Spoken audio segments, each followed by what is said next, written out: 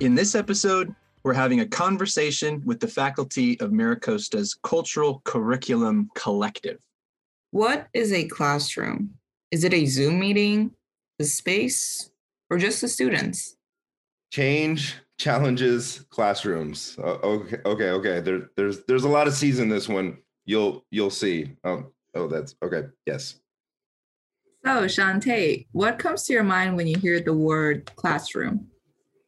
The first thing that comes to mind for me is collaboration. And I think that really comes from my perspective as a student, where a lot of my experiences in the classroom felt very like one-sided, very much like I was always being controlled and told what to do and what to produce. And there was no space for me to insert myself. And when I did, it usually did not end well for me. And so kind of transitioning over to a faculty position, I really center my experiences as a student, so I remember when I was a student, these were the things that really, highlighted or messed up experiences in the classroom. And so I really try to make sure that my classrooms are very collaborative, like I'm flexible with syllabus, and assignments, and let the students insert what they want to learn and what they want to get out of the class. Ultimately they enrolled in the course. So I like to make sure, I don't leave students like I was in a few courses, like, man, why did I take that class? Like, what did I learn?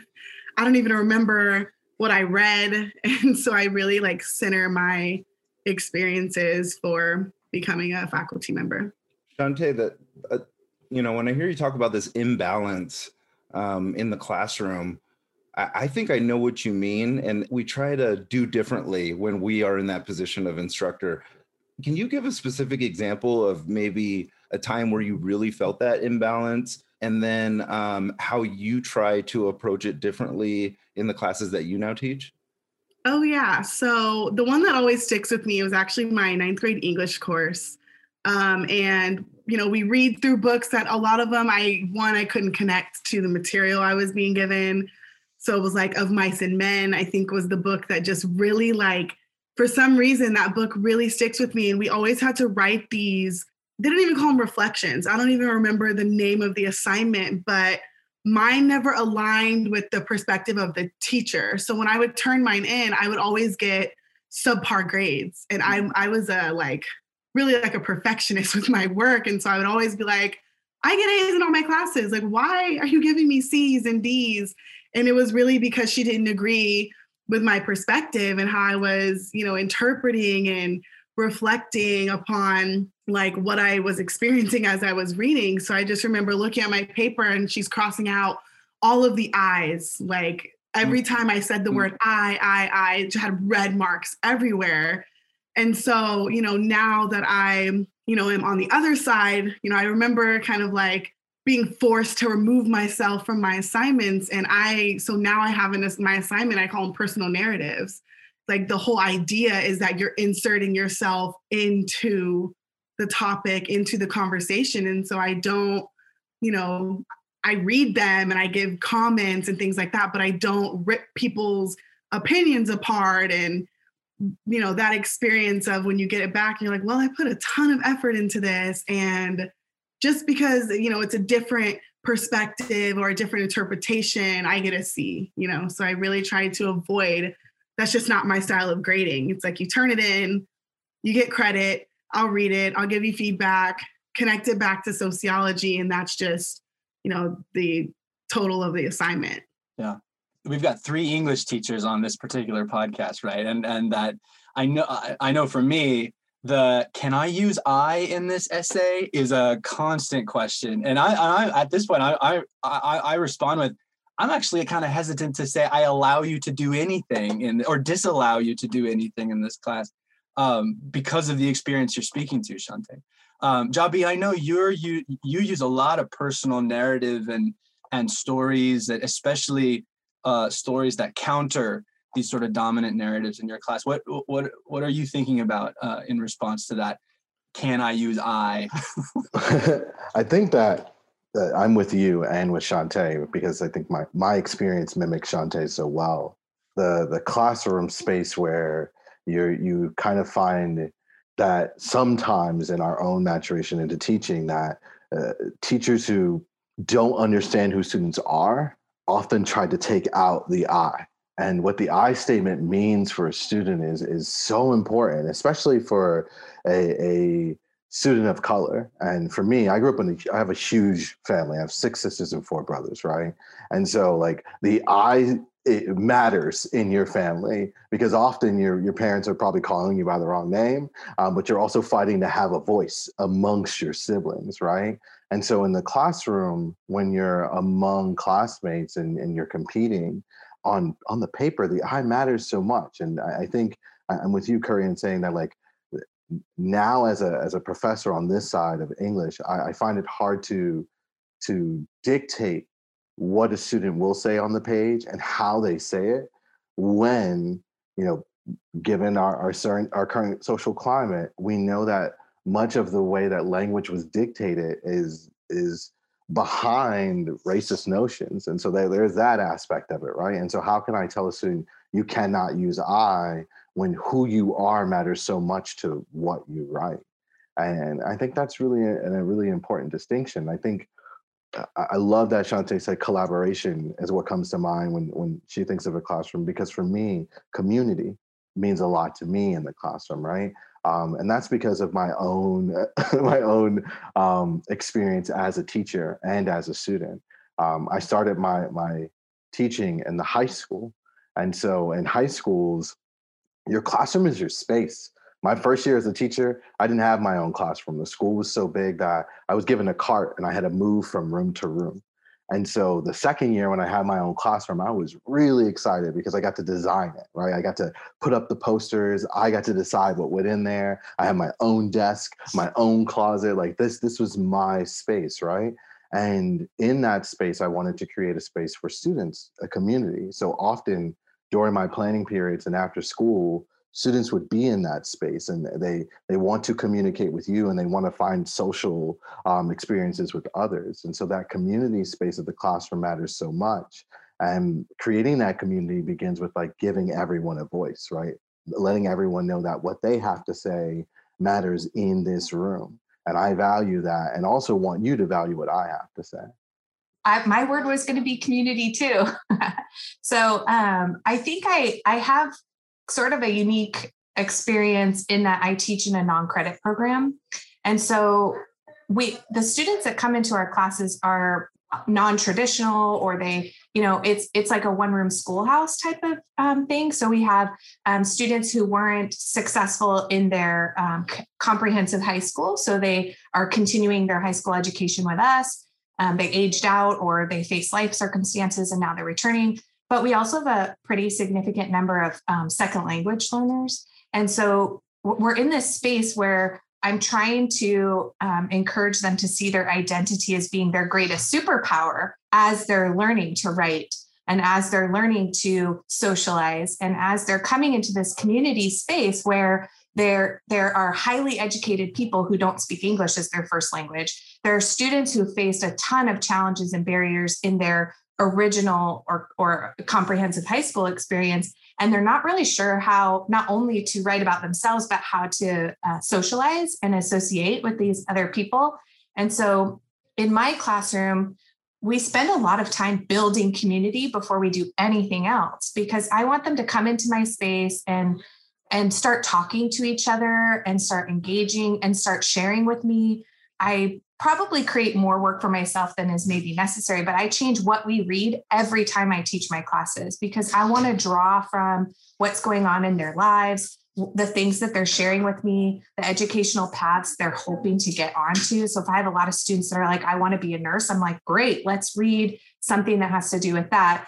And so I think that if you tell a student they can't put I into their writing, into their work, it's almost like them telling them they can't bring the I into the classroom. Like you're going to come in here and you're going to be a version of something that I have pre-designed and prescribed. And that's just not fair to them. It just doesn't encourage their best work or their authentic work. And if they can't be authentic in what they're doing, certainly we have a series of standards or outcomes that we want to get them to, but if you strip away who they are and what they are, and you don't let them start writing and speaking and engaging and socializing, then the product you're going to get from them might look a certain way, but it's not going to feel good to them, and it's not going to feel good to you, and it's not going to serve them as they move into other spaces, whether it's academic or career oriented or their family spaces. I love that Javi talked about his family, because the I can be so important in your family. And so why shouldn't it also be important in the classroom?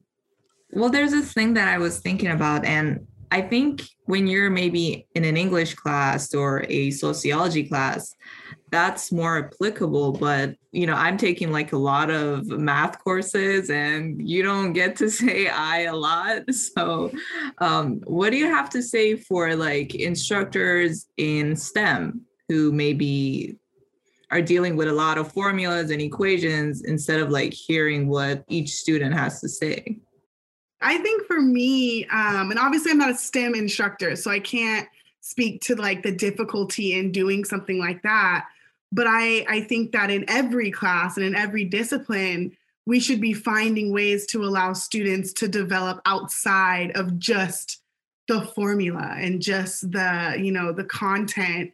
Because, I took STEM classes, obviously it was like GE requirements, but I can't even tell you much about those classes except for maybe like some experiences that I had with the instructor. Like I had an instructor who would bring in fruit all the time, and so those are the things that I remember 8+ years, down the road. I don't remember, I could not look at a plant cell and tell you like what's going on, but I can tell you kind of the experience that I had in the classroom because it was personalized in some way. We were allowed to explore a different aspect of the learning and the community and the environment.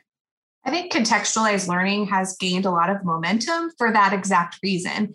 And I think community is the other piece of it. So even if you're in a math class, if you're learning formulas or you're in a science class, if you can contextualize the lesson, if the instructor can, either in your identity outside of the classroom or your career path that you're pursuing, or, something that happened that morning, or bring in something from the outside that sort of engages, I think it helps students see themselves more fully and remember those moments. I love that Shanti said, you might not remember all of the details of that class, but you remember something relevant and compelling about the experience of being in that class. I mean, I think, Mana, you probably know there's some classes that even if it's not like your career path, that you're just excited to go to them. You like kind of know like this is going to be a fun class. It's the one when you don't feel good. You're like, I don't want to miss that class, either because the content or because just you have a sense of community when you get there that you're like, I don't want to miss. And then there's those classes where you're like, yeah, I could totally miss that class because something about it doesn't compel you in the same way. And so I think it's really important that instructors, regardless of their field, try and find those moments of contextualized learning or community spirit. I think it's also bringing a piece of yourself to the room, right? And that's so important. And I know plenty of STEM professors who are really amazing people who are interested in some of the same things I'm interested in, but they never bring those things into the classroom for their students to share. So giving a piece of yourself to the community and not standing up on this podium thinking that you have nothing to share with your students, right? What comes to mind most is I used to adjunct at San Diego City College, and there's DJ Rob Shadow there, who is a math teacher, and he does math instruction using vinyl and hip hop records, which like I'm all into, right? And I have dyscalculia, so it's really hard for me to understand math. I never took math, and I took one class in college and like was just done with it, right? But on this particular day, he was teaching a lesson to students, and I happened to be sitting there, and for the first time ever, because I know hip hop and I love vinyls, I learned something about math. And I was just like, what? How come none of my professors in college or none of my teachers in high school were trying to connect with me through their personal interests using their content expertise? And so I would encourage professors to find that way to authentically connect with students. I'm not saying go out and learn how to DJ, but I am saying you do have something about yourself that students would find interesting that you could apply to your instruction. Yeah. This is a space where we really can learn a lot from our K through 12 colleagues, and the more project-based approach that happens in those kind of spaces where there are those connections, right? Like if you have something like cooking as a project, there's math involved, there's science, there's culture, there's all of these different elements that are wrapped up into what the lesson is, and the students get to steer it, right? And the students get to take it in the directions that they want to go. So I'm hearing a lot of ways that people in any discipline can make those connections, do that collaboration, and build that community. You know what this conversation has me thinking about is a community of inquiry approach to teaching, right? Where there's sort of there's like three basics to that approach, and there's a cognitive presence, which we're used to, the sort of, structures that get us thinking and building knowledge. And then the teacher presence, which we're also kind of used to, which is that guidance and that feedback. But then it adds a social presence, and that's actually first, right? And what you have to do is build shared interest around these questions that we're asking, which, Angela, reminds me of what you said earlier about I always teach a new book. Like I want to be kind of on the edge of my own understanding of this discipline. And Mano, when you asked that question, it made me think of my pre-calculus and calculus teachers, where one in particular we had on the pod a couple episodes ago, David Bonds. He used to always ask us when we felt stuck what we believed in. It was always, do you believe in distribution properties? And we'd be like, well, yes, I believe that. That's true. Okay, well, if we use that belief in this situation, what can we do, right? And so it was this ownership of, yeah, that's a thing I have confidence in. I can use that, right? And so it was this sort of, that's knowledge I own, right? And so I get to assert myself cognitively in that moment, right? And I also think with math in particular, there's so many choices around like things like syntax. Like if I'm going to add these numbers, do I set them next to each other? Do I set them on top of each other? Like what is the more efficient way for me to see these in relationship to each other? And then what can I do with them? There's some, like, sometimes we think those are rules, but really it's just, how are you thinking about it? And what's the most effective way to structure this so we can get at what we need, whether it's a solution or a proof or whatever it is. So there's all, and Sean, what you just said makes me think about how important choice is.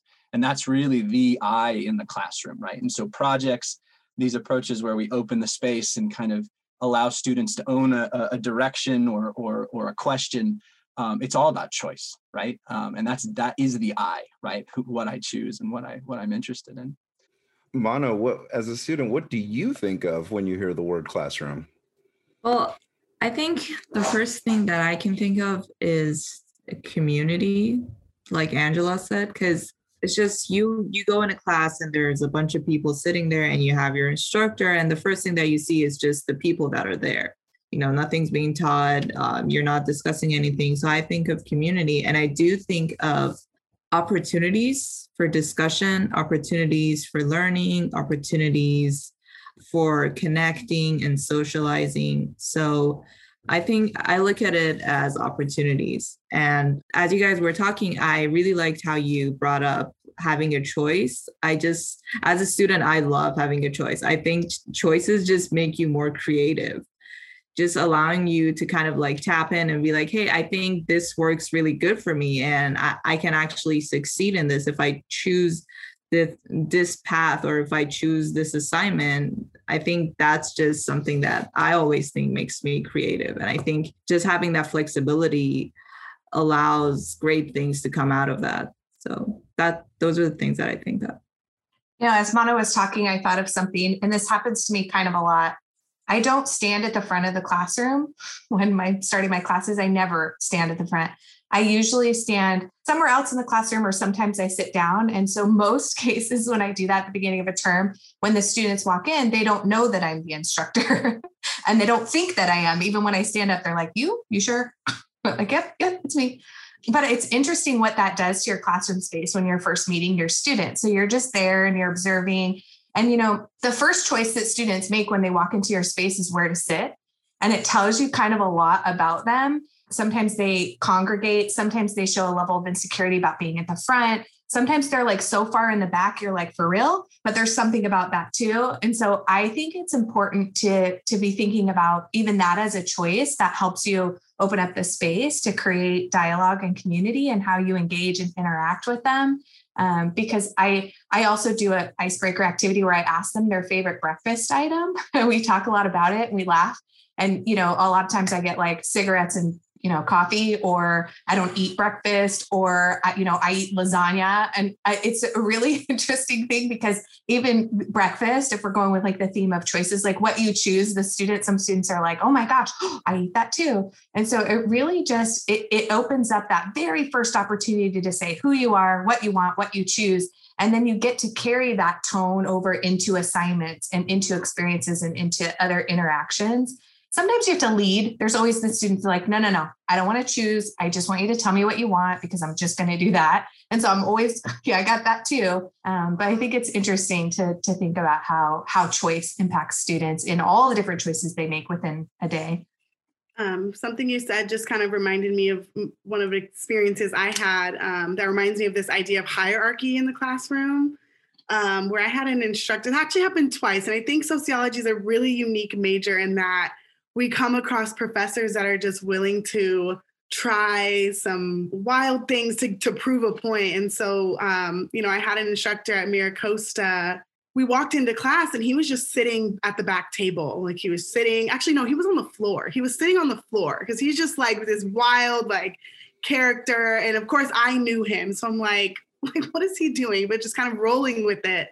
And the whole idea of the way he was approaching us as students was just like, I'm here to help facilitate this space. Like, I don't want to stand in the front because then there's this assumed authority and, everyone is just facing you and you're standing, everyone's sitting. And so just this idea of like, oh, I'm the authority figure. I'm, creating the structure. And so when I started doing workshops and I haven't got to teach a class in person yet, but I'm hoping that this will happen one day. But I always told myself, like, I like to sit in circles. Like when I do any workshops, when I did them on campus, I sit right in the circle with them. So it's like and I think that's another part of like building community, but also breaking down the hierarchy of like the front row student versus the back row student versus, the student in the corner closest to the door. There's all of these assumptions, I think, that instructors make, because I've had a few comments of like, I was always a front row person because I was taught that front row is letting your instructor know you're serious, you want an A, that's the A row. So not only like the teacher-student hierarchy, but also within the classroom with like creating this, those are the A students, so the back row, you must be the F students, or like the students who don't want to take this class. There's all of these assumptions. So I've always told myself, and I enjoyed like, just circle it up. It takes a little bit to move the desks, make sure you move them back. It takes a little bit of time, but I think it really just kind of helps break down some of those walls in the classroom around hierarchy. Shantae saying circle up, remind him. So K through 12, how Curry was saying earlier, we can learn a lot. Classroom design is a staple in K through 12. Like the way you place desks matters, right? And so a part of my time was spent at a fellowship at Stanford where I learned all about how to get students to engage and facilitate their own discussions. And that was my favorite term to them, was to circle up, which made them know that, oh, we're going to move into a circle today. So discussion is happening. And that idea of being in a classroom where you can walk into a space and feel welcome, whether your teacher's sitting on the floor, whether up in the front, playing music, no matter what's going on, students need to have the ability to walk into a classroom space and feel welcome, right? There's a lot that is said about a teacher who stands by the door and greets everyone, or the teacher who makes seating accessible for all, so that students never feel like they have to sit in the learning tee in order to be, heard or to be called on by a professor. I mean, that's really important. And now in this era of Zoom, we lose a piece of that, right? And so how do you design your digital classroom space so that students still feel that they are welcome, that their voices are heard, that they can interact, that they can engage with one another and still be respected in that space? And that's a huge thing that not only that we're learning as professors, but our K through 12 teachers out there are also learning to combat with and against the bad things that might happen from it. Yeah. Javi, you're posing that question philosophically and possibly rhetorically, like, how do we do this? Can I ask it to you practically? Like, how do you do that? And really, and Shantae, I'm fascinated to hear your answer to this too, because it sounds like you've never taught in a classroom. It's all in this weird remote setting. So I don't know that we can answer the question, but what I want to ask is, where do you see the circles in Zoom or in Canvas or in these online spaces? Where do you see the circling up? I think for me, it's giving students the opportunity to share in smaller groups and breakout rooms with not only academic questions, but questions that allow them to feel like an expert, right? Where they can share with others and talk at length, because I think that's what we all fear in college, not having something to say when somebody else is talking to me. Like, that's huge, right? Like, I don't want to just be sitting there quietly when everybody else is talking, right? Or maybe you do, right?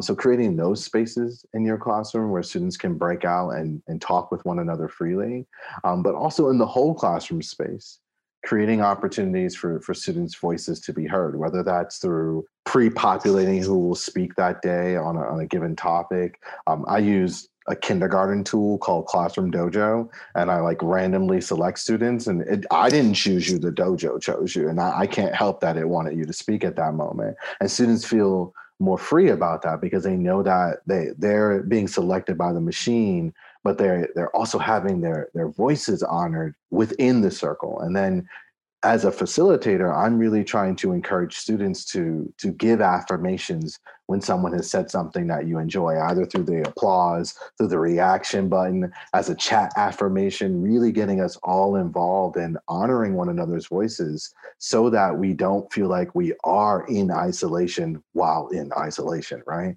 And I think for me, one, it was something I really was really worried about, because I feel like I'm better at doing what I'm doing in person. Like I just, so I was really concerned in starting to teach online. But I think my circles or the community spaces in my classroom really center on the topics and what I open up. Pretty much anything is up for discussion in my classes. And I really allow my students to choose, when they, especially knowing I started teaching the Summer Bridge class, which is designed for Black students, right after the murder of George Floyd and Breonna Taylor, so the weight of that in going into that space really had to have me thinking about, how do I make this a space for the students to talk through these things, but also, of course, connecting it. And again, sociology is one of those disciplines that it feels like it's a more natural fit. And so I allow my students to really say and I make it clear, say what you want, say how you want. I use Padlet a lot in my classes, especially when I sense silent moments are good. I think that moments of silence often don't mean that people aren't paying attention. I don't assume that, silence is a bad thing. But when that happens, I'm I'm going to generate a Padlet really quick. Let's jump over, move to an anonymous type of space that you can just, and then I read them. I go through and I kind of add the voice for that. And then usually, I think only once or twice, but usually students will just be like, yeah, I wrote that and here's why. So kind of taking ownership of that, and then just giving them that space of digesting. And I'm very open with how I'm feeling. So if I'm going into my class and I'm like, man, today's a heavy day, and here's why. There's a lot going on. I don't silence the world when I step into this classroom, and I don't expect you to do the same.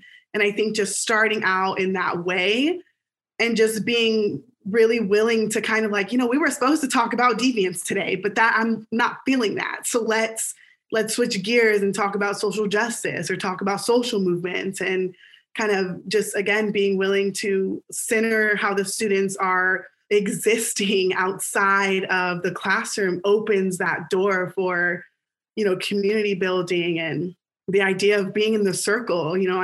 I did a lot of work, and I was a Umoja student. So it was very much it reminds me of bringing it to the porch. Whenever anything happens, we open up space and we call it bringing it to the porch. And that's why we have porch talks on Fridays. And so I really just kind of keep that with me, regardless of, the students' backgrounds and things like that. But they really just take to that mentality of, this is what's going on in my life. And, I'm coming in today and I'm not all the way there, but I'm here, and I think that allows just humanizing the classroom experience is really important.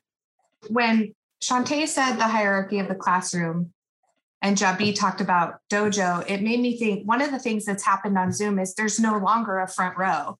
There's no longer a back row. And there's lines, the Brady Bunch tiles, but there's no everybody has an equal place at the table on the screen. And so I have found that students that in person were a little bit hesitant because of where they place themselves in the classroom. They were hesitant to speak, or I think most of us, I was a front row student also, and I love to talk. I love to raise my hand.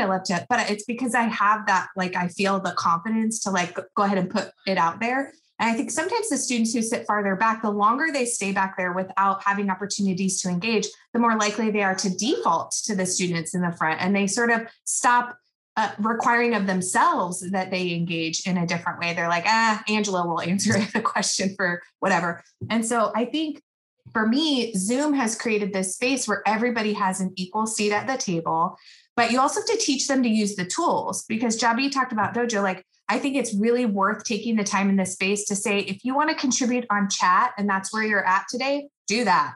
If you only want to use your reactions today, I love a good reaction. I mean, I'm always waiting. The second that heart or that party hat comes on, I'm like, yes, I connected with someone. They took the time to go in and do the thing. Or if you don't want to do that, if you want to send a private message, I love the idea of Padlet. I think those are really powerful ways to help students start taking baby steps towards being the ones that contribute. And I'm actually hopeful that Zoom will cultivate a confidence in students when we return on ground that allows them to see their contributions as being more valuable. I mean, they can't, give me an emoticon, but certainly they, I think, will hopefully gain some confidence and some momentum from more positively or more consistently contributing. And then I also think Shantae said this, you have to give them an opportunity to be themselves in every moment. And so when I put my students in breakout rooms, it's not always just about the prompt. I tell them, take a second, check in with each other, ask questions. Don't talk about the assignment if you're not ready to talk about the assignment, because I think the loudest voices are the ones that, for whatever reason, came the most prepared. So you ask them hey, we read this, or we're talking about this concept, and they're like, yep, I'm ready. And they're in it. And the other students are maybe they didn't read it all the way or at all, but they still want to contribute. And so if you give them a space where they can just talk and share and they'll have a voice, and then you move into the content, even if they're not as confident as the other students, they've already contributed and created a sense of community. And so maybe they'll be willing to contribute to the conversation with their perspective, even if they don't feel as fully informed as the loudest voices in that space.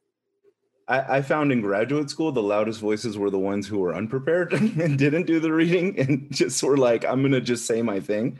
And it's in complete contrast to what we were supposed to be doing. But then also with what you said there, Angela, I think about this kind of leveling that you're talking about in the Zoom space. I'm not sure, because I think, has the cameras on become the front row?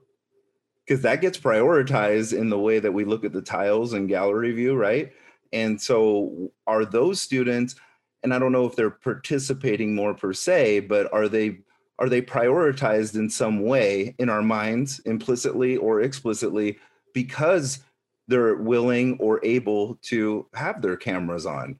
Well, I totally struggle with that. And I catch myself all the time not calling on students who are black tiles, and I do call on students that are the cameras on. I like to present, if you haven't noticed. So black tiles don't bother me. You could put your name up, I'm still going to give you 110% of my energy. And I make it a point to call on those individuals. One of our colleagues has an amazing way of moving through Zoom and honoring students who were there, regardless of whether their video is on or not. And I encourage all colleagues to do this because it helps them to tune in. You know, it's easy to tune out when you're at home. There's so much going on, especially if you're a student who maybe has their own room and you got your TV right next to you, you know, you zone out, right? And so calling on students consistently wherever, whenever you can, I think really helps that space. And then also encouraging students to maybe flip on their cameras, but not point it at themselves, point it somewhere else, which I borrowed from another colleague. And that has really helped students to show that they are in the space, right?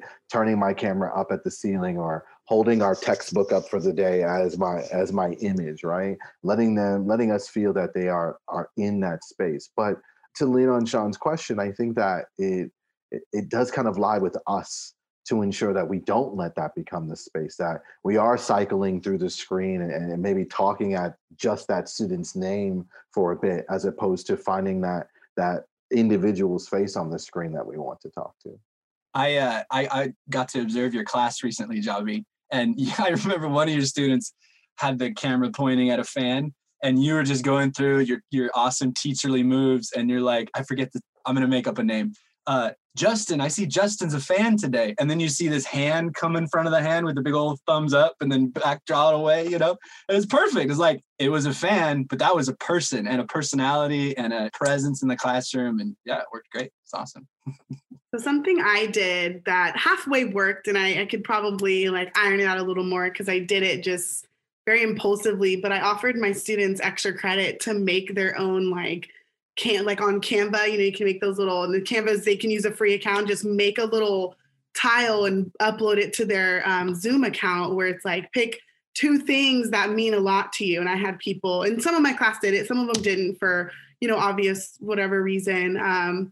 But I think it kind of gave them like a little bit of agency and like, okay, I don't want to show my face, but like, here's my dog and my favorite coffee cup, or like, here's, you know, some things that are around me. I had a student who uploaded pictures of her and her daughter. And like, so it kind of created that. And I think for me, of course, because I started teaching online, I was used to very workshop style where it's like, I like to make eye contact. I like to like find people and I'm just a very just social person. So I had to check myself a lot and be like, just because their camera's off does not mean that they're not there. They're not engaged. They're not present. There was a huge, and I also work with Oceanside Unified. So I kind of see how they, you know, respond to their students and in the camera thing.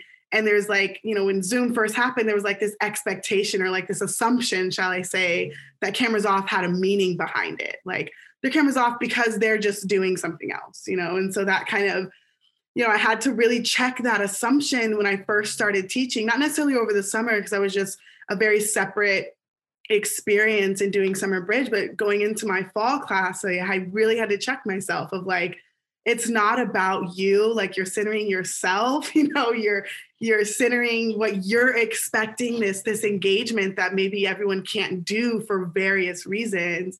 And so I really that's why in my Black Studies class I'm teaching this semester, I'm like, I'm going to figure out a different way to give them that ownership, that kind of like personality-ish type of thing that they can upload on their Zoom. And most of my students enjoyed it and they still have them on. So it makes me feel like, okay, you know, and I give them extra credit for doing it.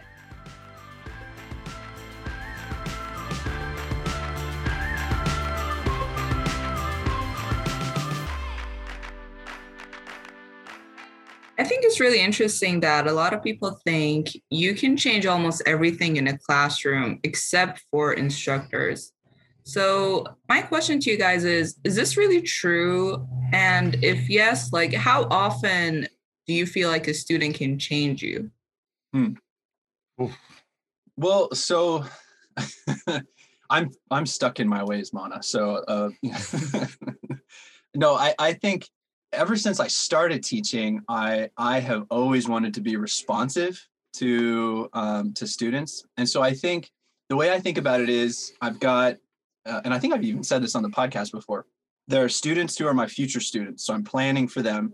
And I'm really trying to think about, okay, what's going on right now in the world? What's going on right now in my discipline? How can I make this relevant and interesting to folks I haven't even met yet, right? So there's that group of students, and that group of students, even though I don't know them, they're changing my course because I'm imagining them in the seats and I want them to have these great experiences. And then there's the students that are actually in my class. And so how things are landing or not landing well, that's going to change me in terms of what I do in the classroom, right? And then there's my past students, right? And then so these are the students who have given me feedback, and we'll talk a little bit more about feedback, I think, after in a moment. But so that kind of those prior students are also changing me based on their experiences and how things went and how far they, what they explored or didn't explore, what I intended, et cetera. So I think I'm constantly in this recursive sort of examination of my class, my teaching, based on what my students sort of report and feedback and experience in the class. I feel like the process of professional learning and what's often referred to as professional development, when we get these ideas from like conferences and books and all these other places, in a way, it's students changing what we do in a very indirect way. It's not like an individual student came and told me a thing and it changed what I did in the classroom. But if I implement a certain philosophy or a certain structure in my class, it's usually based on data that has come from other students succeeding from that particular structure, right? Mm-hmm. And in that way, students change what I do all the time when I engage in that kind of professional learning and I decide to implement parts of it into my teaching. In the immediate, though, with my students in my classes, I mean, they change the dynamic of the class all the time. And I try to, do those check-ins and make sure that we're all on board with what we're doing. And if we're not, we can make adjustments in real time. And, I wanted to replicate this idea of like what we do outside of the classroom as much as possible. And I feel like that's what we do in our families, right? Yeah. And that's what we do in other institutions that we belong to, that we want to contribute to them. There's a structure in place for sure, right? And there's people that are more in charge of the facilitation like me, but the feedback and the way that things actually go, you got to pay attention to that, or else you're not really going to be effective. And maybe more importantly, you're not going to have everybody having the feeling of significance and that they're actually contributing to something which is going to not just improve their performance, but improve their overall morale in whatever situation they're in. So yeah. I just want to say, those are really good points. I don't know, for some reason, I feel like as students, we always get that feeling like there's no way that you can change your instructor. And, it's like, it's set in stone. But now that I'm hearing it from you guys, it's totally different. It's just maybe that sometimes we don't see it immediately. Then, that might actually be a reason why we assume there's no change. Yeah. Well, and I think if we dig a little, I really like that you brought up family, Sean, because I think that's the relationships we have with students are really important too, in terms of how, at least for me, how I change. And I think this cuts both ways. I think if we don't pay attention to this, we tend to have relationships with students that we just connect with.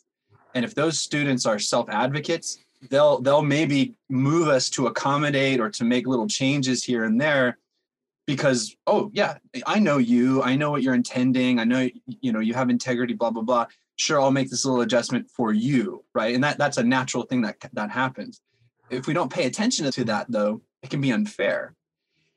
On the other side, though, if we strive to have relationships with all our students, then we can get to that place with all our students, right? All our students can have an opportunity to make us aware of changes we ought to make because of where they're at, right? I guess, it's really just kind of a way of practicing equity, right? Yeah. And I feel like students do change the way that I think about my job, but I think students might get frustrated with me sometimes because the way that I approach teaching, I take a lot of myself as a person outside of the teacher role out of it, which is weird, right? Because, you want to be, we were just talking about humanizing in a conversation off the recording here, but, I think I try to give a lot of my personal self to the students.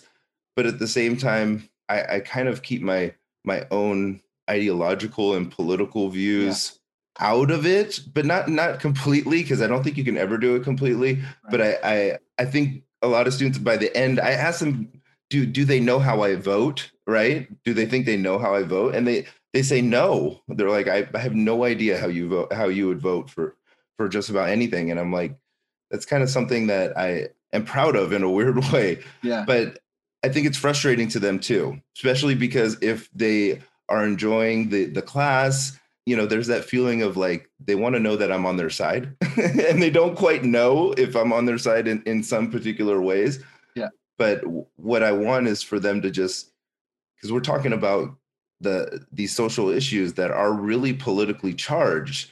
And my thing is like, can we just think more and more about these? Like, can we keep expanding the way we're thinking about them and add nuance to the way that we're thinking about them, as opposed to let's just really hit it hard in one way.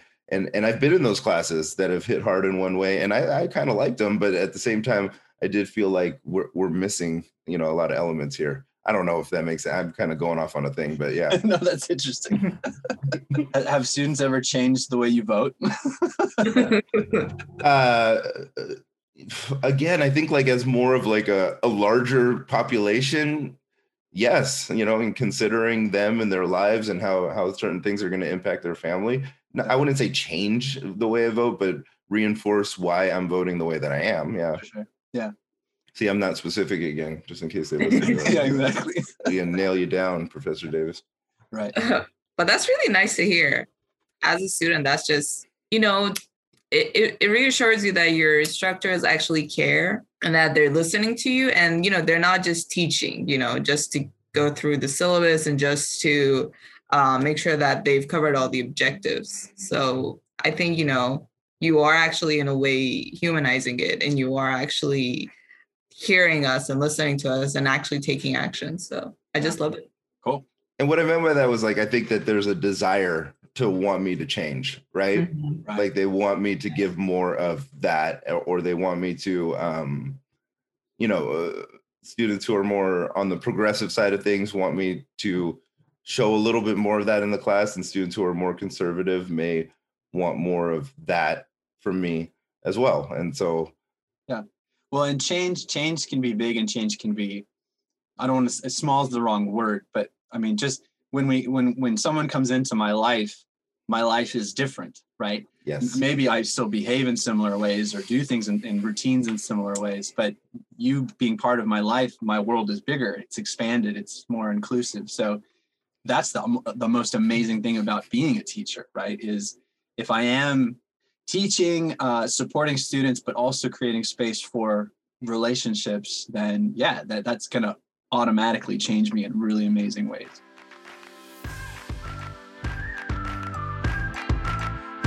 Students and faculty engage topics. Dangerous discussions need a safe space.